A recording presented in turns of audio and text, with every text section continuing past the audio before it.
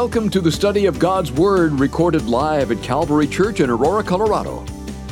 To learn more about the many resources available through Abounding Grace Media or to tune into our live stream services, visit us online at calvaryco.church or download our free Calvary Church app.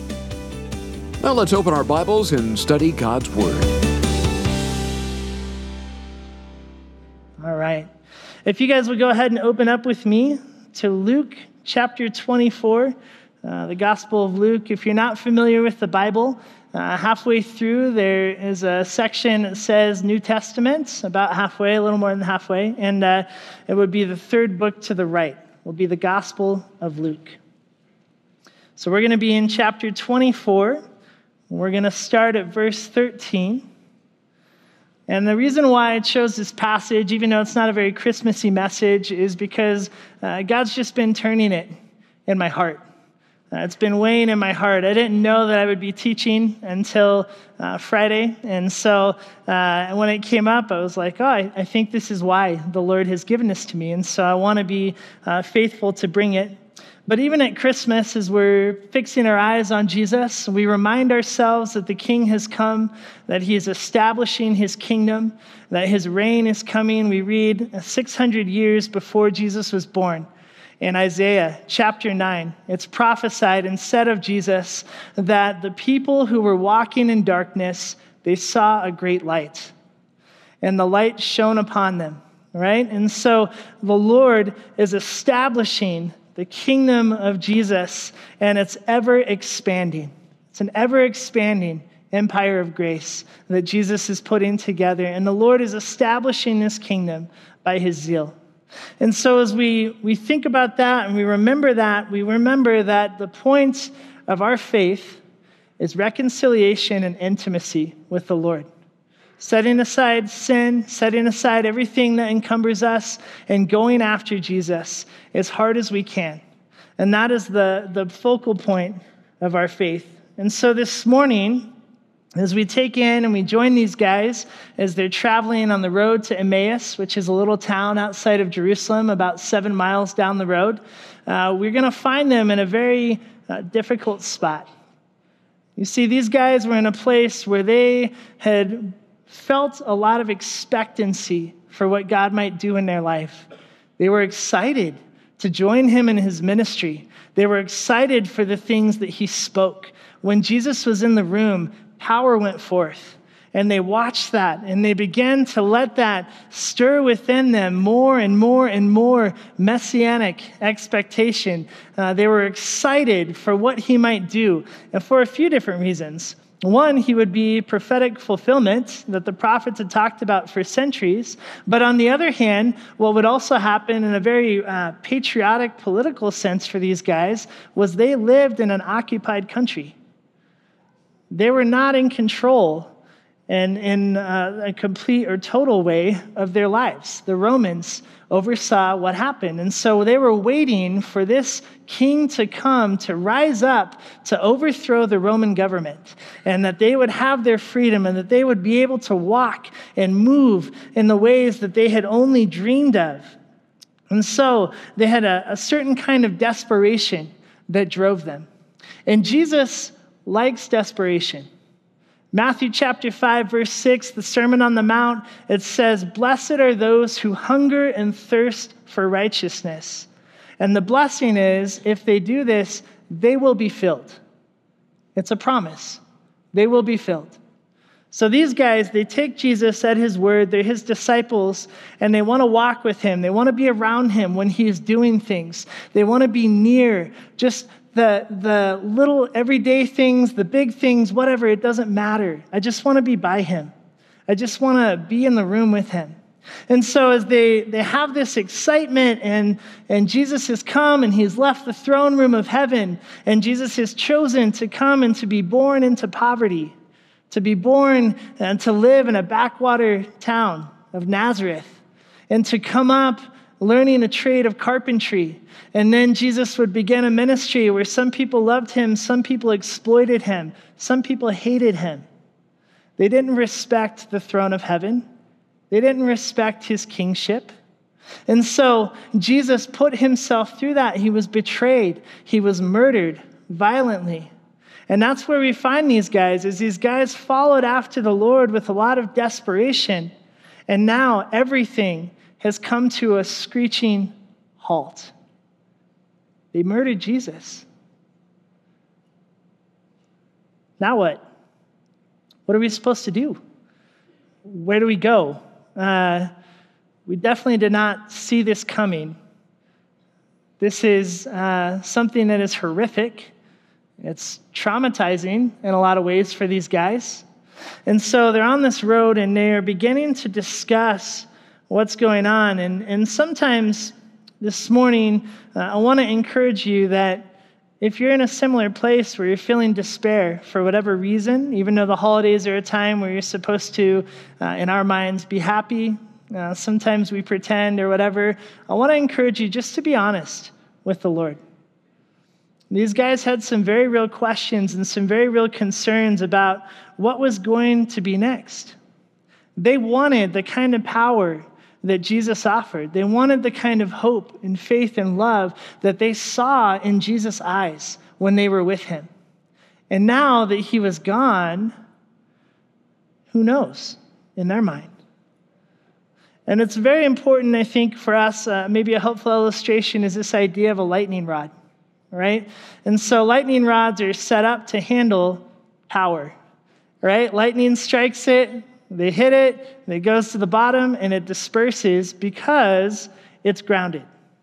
When you're not grounded and you try to handle power, it's bad. It explodes, it causes a mess, it can destroy things. And so these guys, in their context, in verse 13, they're beginning to try to make sense of the power that they saw was happening versus where they are now. And so it says, now behold, two of them were traveling that same day to a village called Emmaus, which was 7 miles from Jerusalem. And they talked together of all these things which had happened. And so it was that while they conversed and reasoned, that Jesus himself drew near, and he went along with them. It's interesting. These guys, we will learn as we go through the passage, had heard that Jesus was gone. He was killed. They put his body in a tomb. Some women who were also disciples with them had gone along to the tomb, and the stone was rolled away, and Jesus' body was gone. And so you would think that these guys would give any kind of a glimmer of hope that maybe Jesus was who he said he was. But what happens when you're in fear, when you're in anxiety or despair, is you don't think rationally. You're not remembering things. You're so enveloped in what you're feeling and in what's going on at this moment. And so these guys are trying to sort it out, and they're walking this lonely road. And they had to learn a lesson, because in this moment, they were unhappy with God. They were unhappy that God did not do things in the way that they expected. And because he didn't do things the way that they expected, they were left in a lurch in their mind. But these guys had to understand, and they had to learn how to follow and not try to lead what God was doing. They had to understand that they needed to wait on him. If you're taking notes this morning, the first point that I would have you consider is we cannot walk in power until we learn how to walk in submission. These guys wanted to be way out ahead of Jesus. They wanted to take his power. They wanted it to play out in the way that they were thinking. And they had to learn instead to submit to what the Lord had for them. So that way, when the power came at Pentecost, they would have the right perspective in using that power. And a lot of times we think in terms of, Jesus, you order our daily walk. You take care of things, which is true. And it says, George Mueller, the great British evangelist, he said, God orders our steps, but he also orders our stops. God doesn't just take us forward. Sometimes God makes us pause. pause. We need to wait upon him. And waiting is hard. Waiting is difficult. It's not something that we particularly savor or enjoy. We may enjoy it more if we're in a season of waiting that we have appointed, where we're comfortable, we feel good about things. It is not comfortable to wait in a season of pain. It's very, very hard to just sit and wait on the Lord to move in a way that we don't expect or we don't see. And so Jesus knows what's going on. He understands. He's drawing near. As he draws near, he's listening to them reason. And they're trying logically in the very natural order of things to come up with any kind of like a grid to somehow plot out what has happened to them. What on earth could be going on? And so as they reason, we wonder what they're talking about. And in verse 21, it'll go on, it'll give us a clue, but we know that at least some of the things that happened was they didn't believe that Jesus had risen or was maybe who he said he was because they were really wrestling in this moment. Fear had hijacked their perspective. And so they're struggling through these things, and we don't know what they said, but maybe they felt bad for the women who showed up at the tomb. They're like, man, it's confirmation bias. They're seeing the things that they want to see. It's kind of sad. I wish he was alive, and I love Jesus too. And maybe they just can't accept the reality of the natural order of things. People live and people die. But you see, what was happening was Jesus wasn't doing anything natural. He was doing something supernatural. It required different vision to trust the Lord in this season where these guys were. So as they're reasoning, it says in verse 16, at the end of 15, it says, while they conversed and reasoned, that Jesus himself drew near and went with them. But their eyes were restrained so that they did not know him. Mark chapter 16, verse 12, it says that he appeared to them in a form that they did not recognize. You see, even in the middle of their pain and their struggling, Jesus was there. Even when they didn't recognize how he was present or what it is that he had for them, it didn't make it any less true that Jesus was there among them. So Jesus comes to them and he's walking with them. And you think about how interesting this is, that Jesus knows what's going on. And Jesus doesn't avoid them. He doesn't think, I'm going to hop to some people who are in a better mood or who have more faith or in a better place. But Jesus chooses to stop with these men on this road outside of Jerusalem. And we don't know why they left Jerusalem. It had been 3 days. Maybe they were so discouraged because the women had told them that and they just couldn't believe it, that they needed to get out of town. I don't know why. But for whatever reason, these guys are headed down the road and Jesus draws near to them in the middle of their despair. And so as he comes to them, in verse 17, it says, he said to them, what kind of conversation is this that you have with one another as you walk and are sad? Then one of those whose name was Cleopas answered and said to him, are you the only stranger in Jerusalem? And have you not known the things which had happened in these days? And in verse 19, it says, and he said to them, what things? Jesus wasn't confused about why these guys were struggling. Jesus didn't approach them because they were in a good place. Jesus approached them because he loves them. Jesus approached them in tenderness and in compassion because these guys were wounded. If you could look with spiritual eyes at these guys' heart, these guys' hopes in their minds, you would see deep gashes, deep wounding upon them. And Jesus doesn't push them out. He doesn't push them away. He doesn't move past them. He doesn't skip them because they're wrestling. Jesus draws near to them. If you're taking notes, I want to encourage you to write down this thought. Fear can't be a substitute for the goodness of God in your life.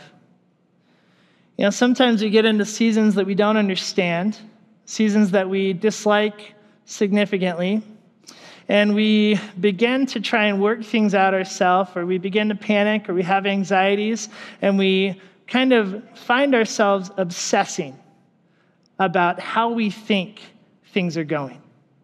Clearly, Jesus is alive. He's with them. They don't see that. And so from their perspective, fear is all there is. And their temptation is to lean into this fear and let it engulf them. So as they're working through this, they're fighting through this, fear can make you do some really weird things. But praise God that he has not given us a spirit of fear.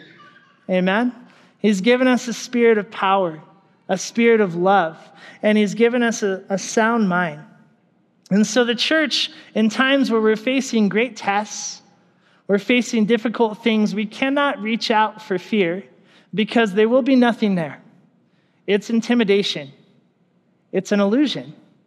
It's a process that we go through in our minds of looking forward, but removing hope from the equation. These guys had vision, and their vision was bad. It was not pretty what they thought was happening here.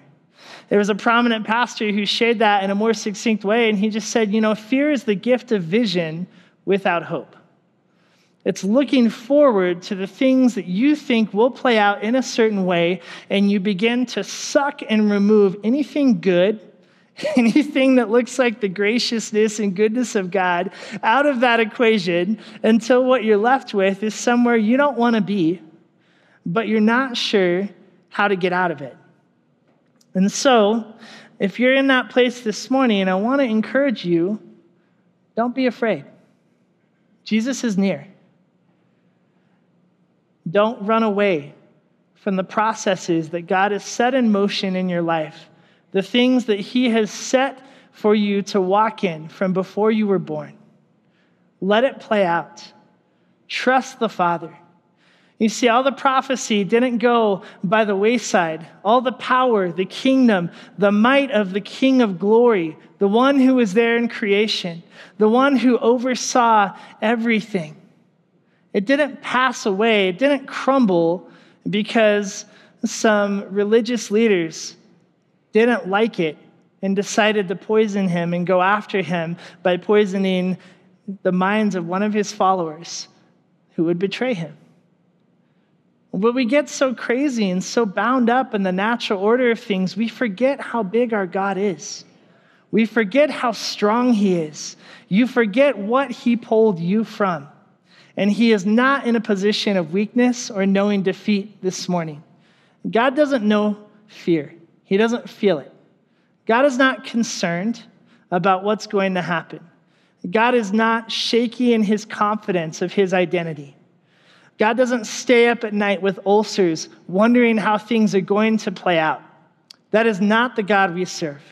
The God we serve is the commander of the armies of heaven. At creation in Genesis, when he spoke everything into being, literally all matter formed and bent around his words. That is your king this morning. So as we look at this, we have to remember that the deepest kinds of faith often emerge from the most strenuous and difficult circumstances. And if you find yourself there this morning where you don't know what the next step will be, let God take it for you. Do not surrender it. So we read on. In verse 19, Jesus is asking him what things, not because he doesn't know, he wants them to talk. He's getting them to open up. Jesus is inviting them to share their pain. From our perspective, how awkward, right? We're complaining about Jesus to Jesus because we don't like how Jesus is doing things, right? So from our perspective, it's a cringeworthy moment. But from this perspective, Jesus is the only one who has full access and knowledge here, and he is drawing them out. He is inviting their concerns. He is inviting them to have very real and honest conversations with him. Jesus likes it when you're raw with him. Jesus invites it. It's okay. It is okay. It's a good reminder for us as Jesus does these things that we don't need to be afraid of people when they're in despair, struggling. We don't need to give people cliches We don't need to try and patch it up or put a Band-Aid on it. Jesus isn't a Band-Aid. And Jesus doesn't heal halfway. Jesus heals fully and completely with the authority of heaven.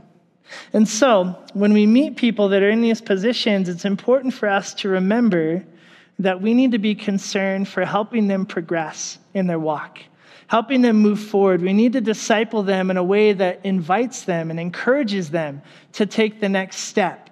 We never shame. Jesus didn't shame. Jesus engaged them. And so it reminds me of a quote by the founder of the Vineyard Movement. His name was John Wimber, and he said, "When raising the bar becomes more important than helping people over it, we've missed the call of the kingdom." When we are more concerned about making things difficult and making people behave a certain way than seeing them transformed, we've missed it. We missed it. Our messes are no threat to Jesus' majesty. He's not afraid of what we're going to say. He already knows. He's inviting them to lean on him, to rest on him, because it is the only support that will last. It is the only sure thing that they will be able to put their weight and their hope into. And so they begin this process of unloading their hearts to Jesus. And it says, so they said to him, well, the things concerning Jesus of Nazareth, who was a prophet, mighty in deed and word before God and all the people, and how the chief priests and our rulers delivered him to be condemned to death and crucified him. Can you pick up on the tone of their voice? Can you pick up on the things that they're focused on? Right? Their giants are consuming their entire field of vision.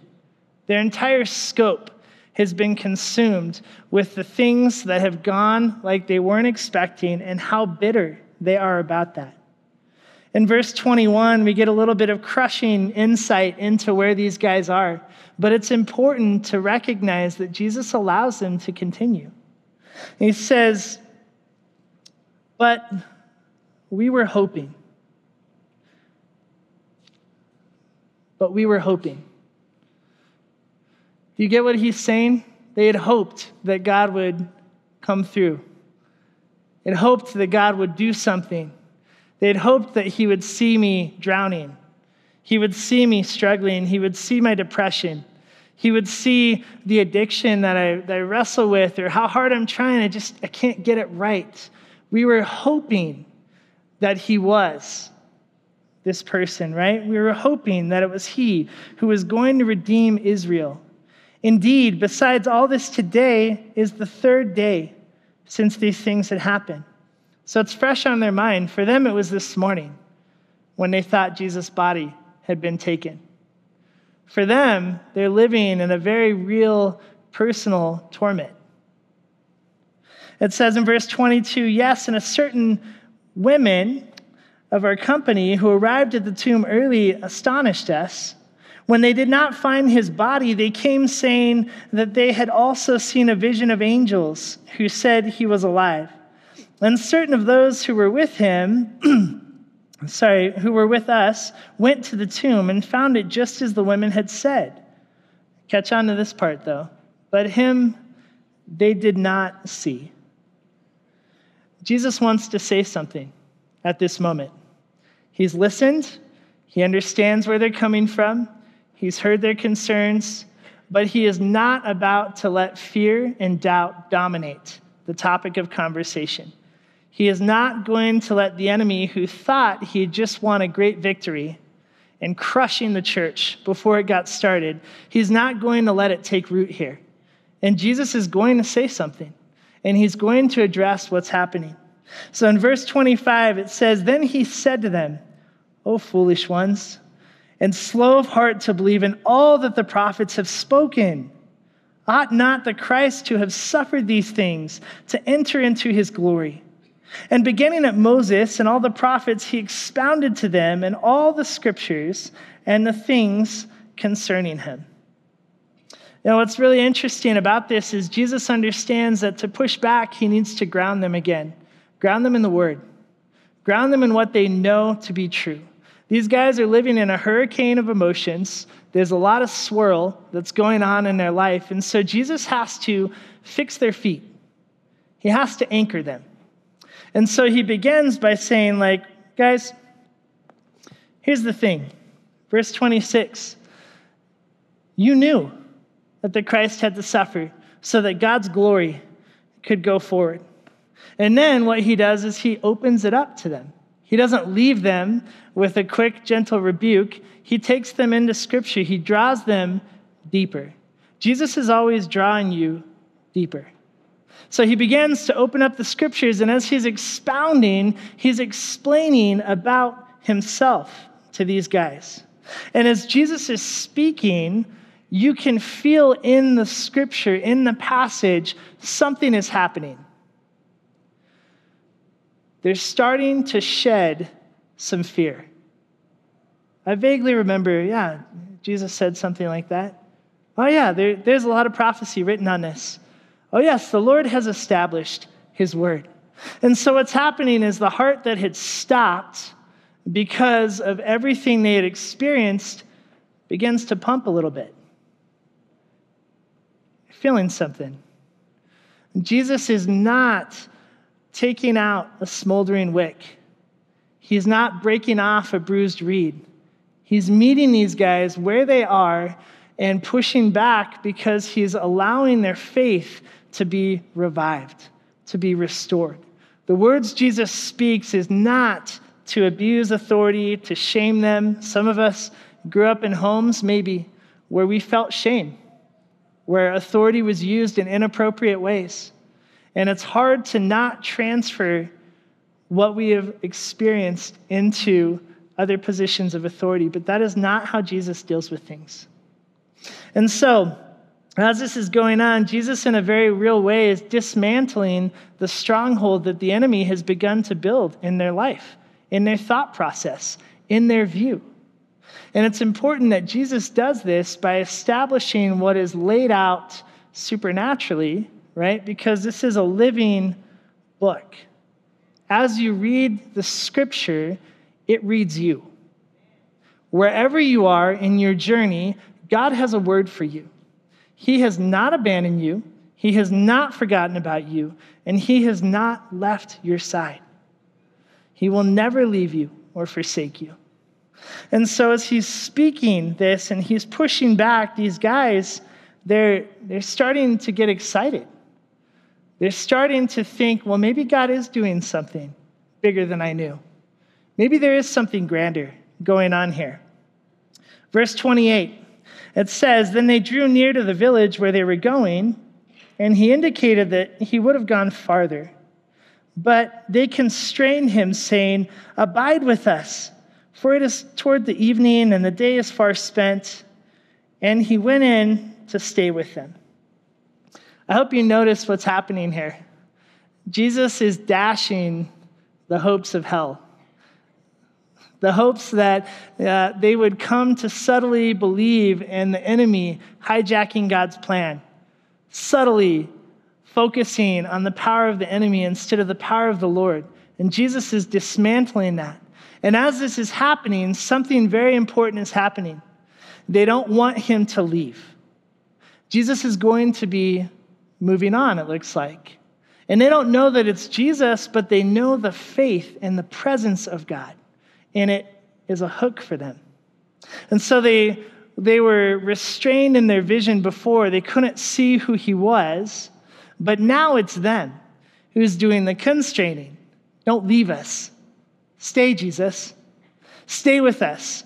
Like, they don't understand that it's Jesus once again, but they understand the presence and the life that's on the Word of God. In John chapter 6, when Jesus is addressing a certain situation, he says, the words that I speak to you are both spirit and life. They are both truth and their presence. The presence of God rests within his words because Jesus is the living word. So as he is speaking these things, as they're beginning to take on heaven's perspective, they say, Jesus, don't go. Just be with us a little bit longer. And so he goes in with them. In verse 30, And it says, "Now it came to pass as he sat at the table with them, and he took bread, blessed and broke it, and gave it to them. Then their eyes were opened, and they knew him, and he vanished from their sight." What just happened? Jesus, he came in, he had dinner with them, they broke bread, they ate together, and all of a sudden, they shifted fields of vision. Their natural order came colliding and smashing down underneath the supernatural reign of God, the order of God. He was doing something bigger, and not just something good, and not just something that we were happy about. This blew away everything that we thought he might be up to. And their eyes were opened in a second, and they realized just exactly what had happened, who they were pouring their hearts out to, how tender, how compassionate he had been with them. And they began to understand that the way that God lays things out are solid. You can put weight into it. You can trust it. Just like in the natural order of things. You have, take it, for example, the law of gravity. And you'll meet somebody along the way and they'll say, "Well, I don't care much for gravity." It's like, well, I don't really care that you don't care much for gravity, because it is what it is. You jump off that thing and you're going to fall. It is what it is, because it's just the way things function. You can like it, you cannot like it, but it is how things are laid out. And so in the spiritual realm, there's a similar dynamic here. There's a principle that's happening as when Jesus lays out what he is going to do, who he is, and what he can do within your life. Those principles are ever steady. They're not rocked, right? And so you might not like who Jesus is. You might not like how Jesus has done things. It is nothing against the power of God, right? It can't stand against the power of what Jesus is doing. And so as he's doing this, as they're becoming quickened, they're becoming awakened, we remember John chapter 1, verse 14. And it reads like this, and it says, "And the Word became flesh and dwelt among us, and we beheld his glory. The glory as of the only begotten of the Father, full of grace and truth." The word that says Jesus dwelt among us, the original idea is that he tabernacled. The idea is that when he left heaven and he came, he didn't leave it because he thought humanity was so much farther along. He thought you were going to be such a better disciple than you are. He's not confused about that. He tabernacled. The idea is that he literally pitched his tent among humanity. He chose it because he loves you. Not because he thinks that you're somebody else.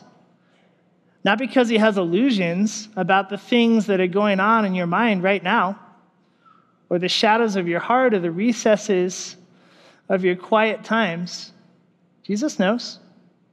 And he's here. And he's ready to do something.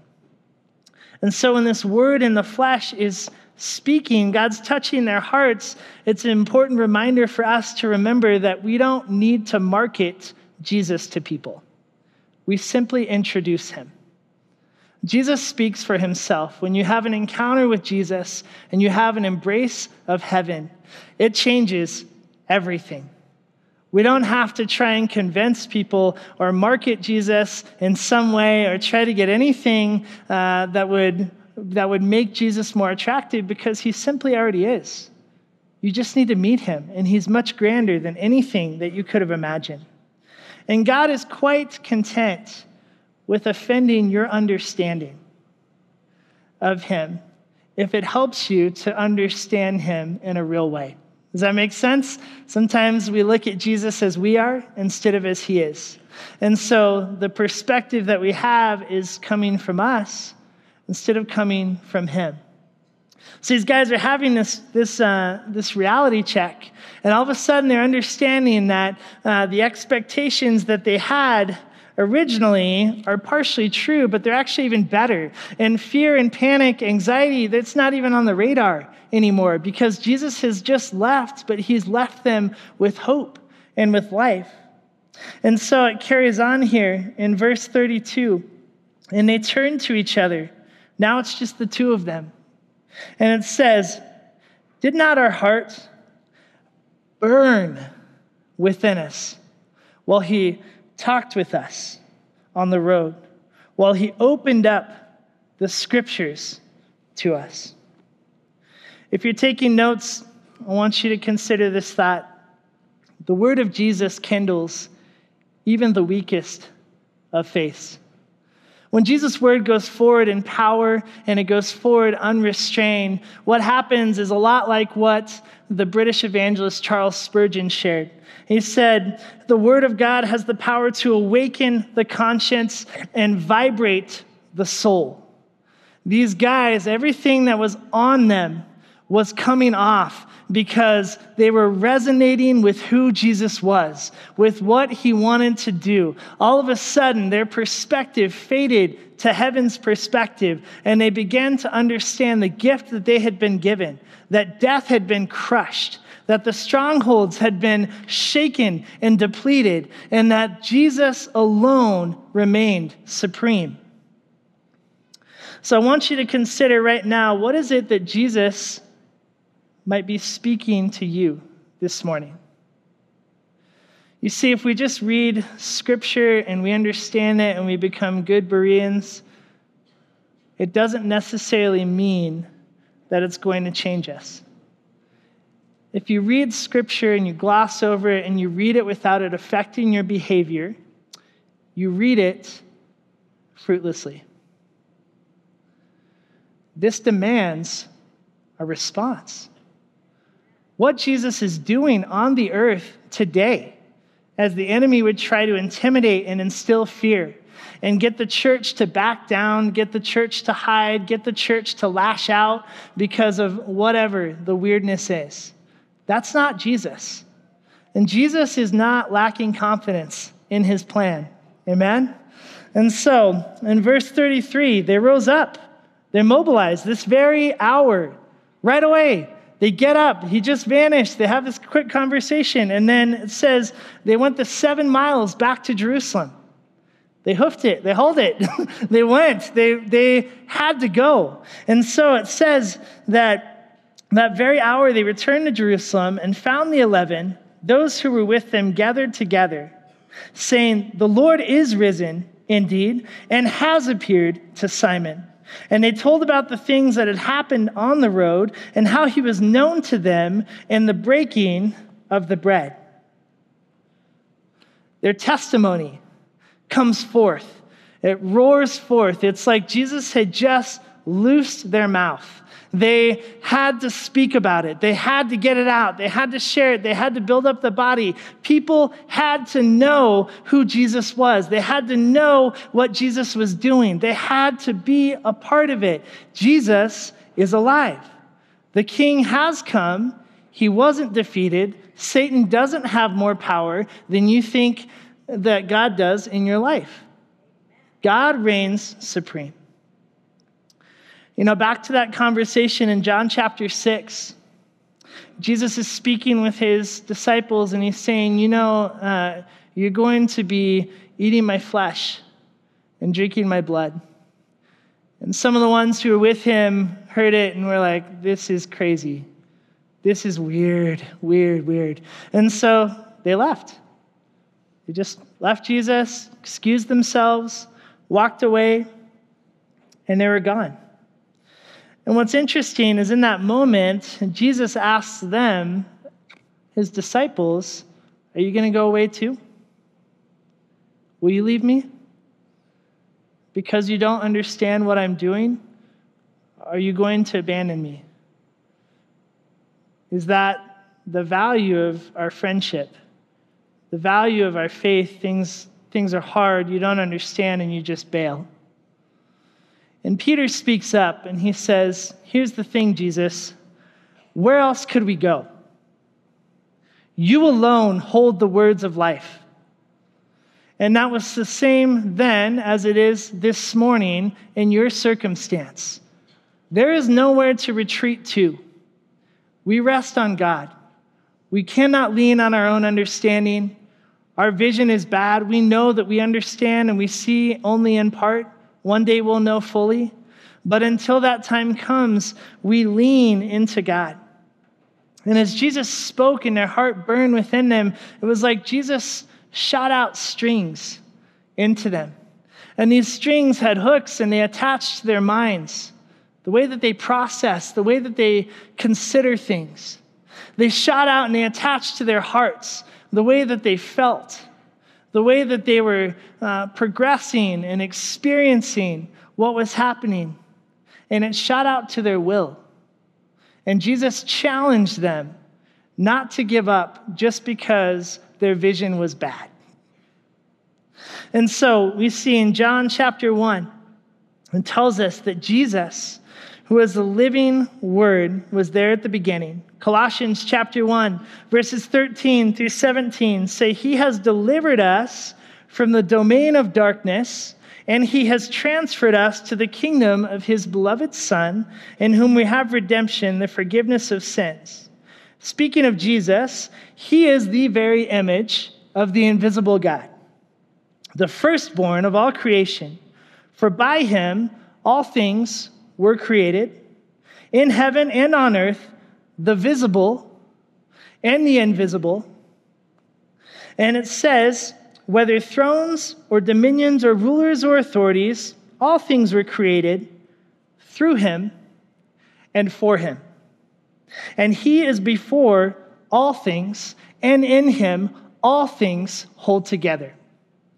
Are you afraid this morning of what's playing out in your life? I would challenge you that Jesus is orchestrating all of creation. Everything that is laid out. The breath that you are breathing as you are hyperventilating, that breath was given to you for another purpose, to share your testimony from Jesus.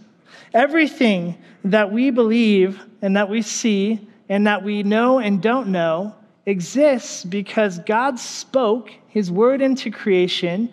Like we said, creation bent around it, and that is what we have today. Hebrews chapter 1, it says that he upholds all things. Some translations say that he upholds the universe. By the power of his word, he upholds your universe from moment to moment. How big is your God today? Is the God that you're following intimidated by the things that you wrestle with? I don't think so. And that's not to make you feel bad. That's to invite you to the feast. A feast of faith. That's to invite you to the things that Jesus has for you that are so much better, so much grander, so much more than even what you think is happening. And you might think some good things are happening. And I promise you, it's way more. Because Jesus didn't merely speak God's word, he is God's word. He is both truth and presence. And when Jesus is in a situation, everything else will submit. Everything else will fade. It might not happen in the way that you want it to happen. It may not play out in the direction or the timing that you thought it was, but you can be assured that God does not know what it looks like to fail. He's never taken a loss. He doesn't understand what that's like in a very real sense from personal experience because it's never happened. And it didn't happen then, and it won't happen now. It's important to recognize that where the kingdom manifested, where Jesus came to them, was to two guys who were broken. The kingdom is at home among brokenness. Jesus seeks out brokenness. Not because he wants to gawk at the situation, but because he wants to turn it upside down. God takes delight in rescuing. And then God takes those who are rescued and he makes them rescuers. He sends them out to fill that position for other places. God is not moved by your merit because these disciples were so great at what they were doing. God is moved by his mercy. He loves his son. He sees humanity has a great void, and God is very happy to fill it if you will allow him to. So I want to invite the worship team to come back out. And I want us to just consider, as we're winding up, that Jesus is undefeated. He's undefeated. He is a king that we will never, ever, ever have to worry about experiencing being let down. These guys were terrified of it, that they had misplaced their hope. And Jesus addressed it, and he put that myth to bed. If you're here this morning and you need a touch from the Master, don't hide from him. Here's the deal. God cannot heal what he cannot touch. And so, it is on you to decide if you're going to allow him to come in tenderness and compassion to those places.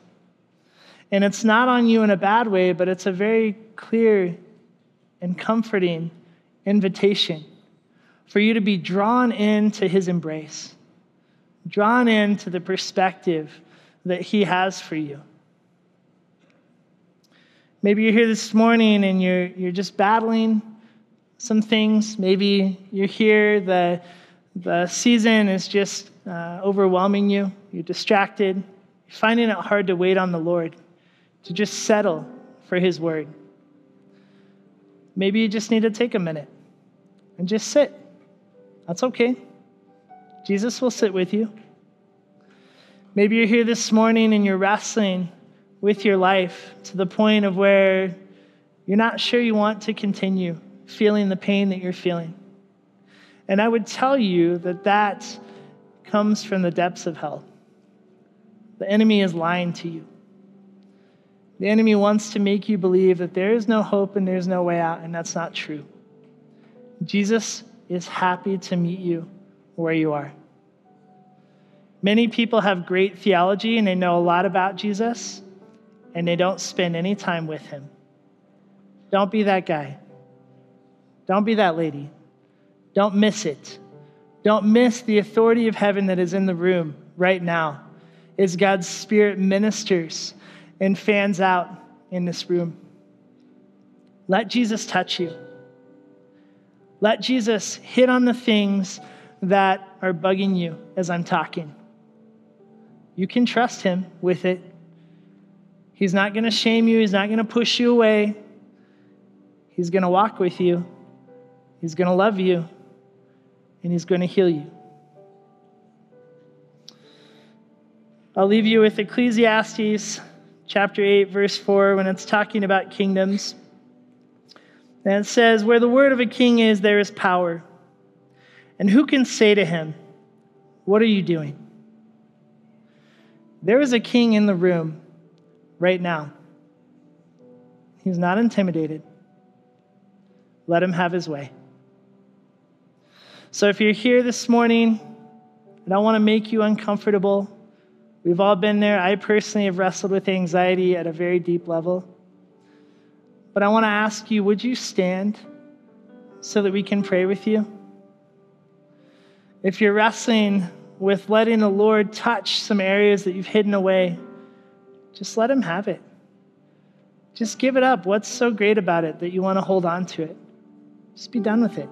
Put it away.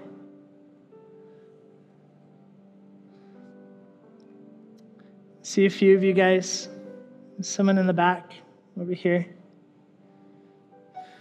Here's what I want to do. If you are around somebody who's standing, would you stand up next to them and put your hand on them? We want to minister to them. And we know that the Spirit of God is within his church, is within those who believe. And the scripture tells us that the same Spirit is there who raised Christ from the dead.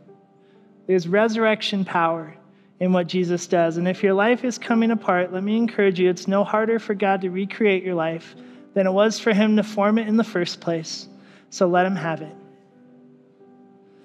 If you're here this morning, you don't know Jesus, you don't really understand who I'm talking about, but it's attractive, and you want to know him, all that you need to know is that he was crushed. He lost his life for you because he was God in the flesh who did that so that he could be the ultimate sacrifice for all the sin in your life.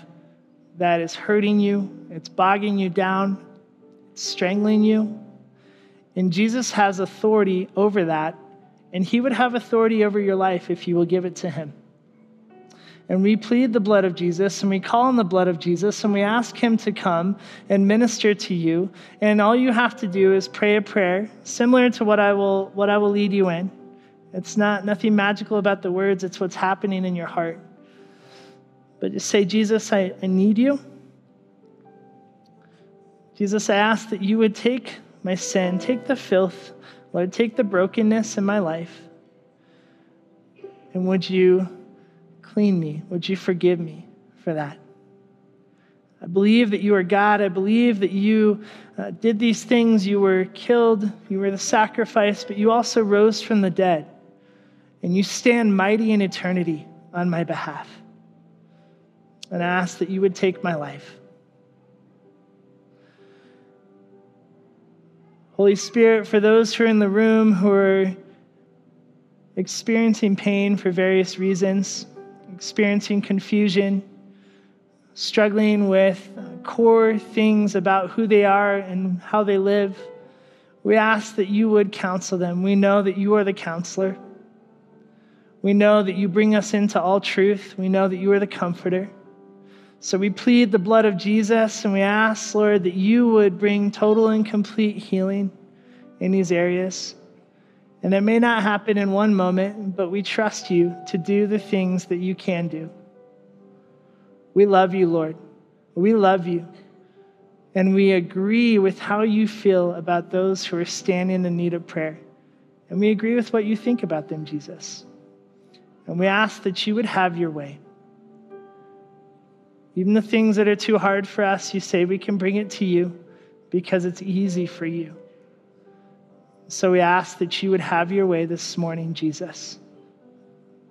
Come, Holy Spirit. Amen. We pray that you've been encouraged by this Bible study delivered live from the sanctuary of Calvary Church. For prayer, call us at 877-30-GRACE.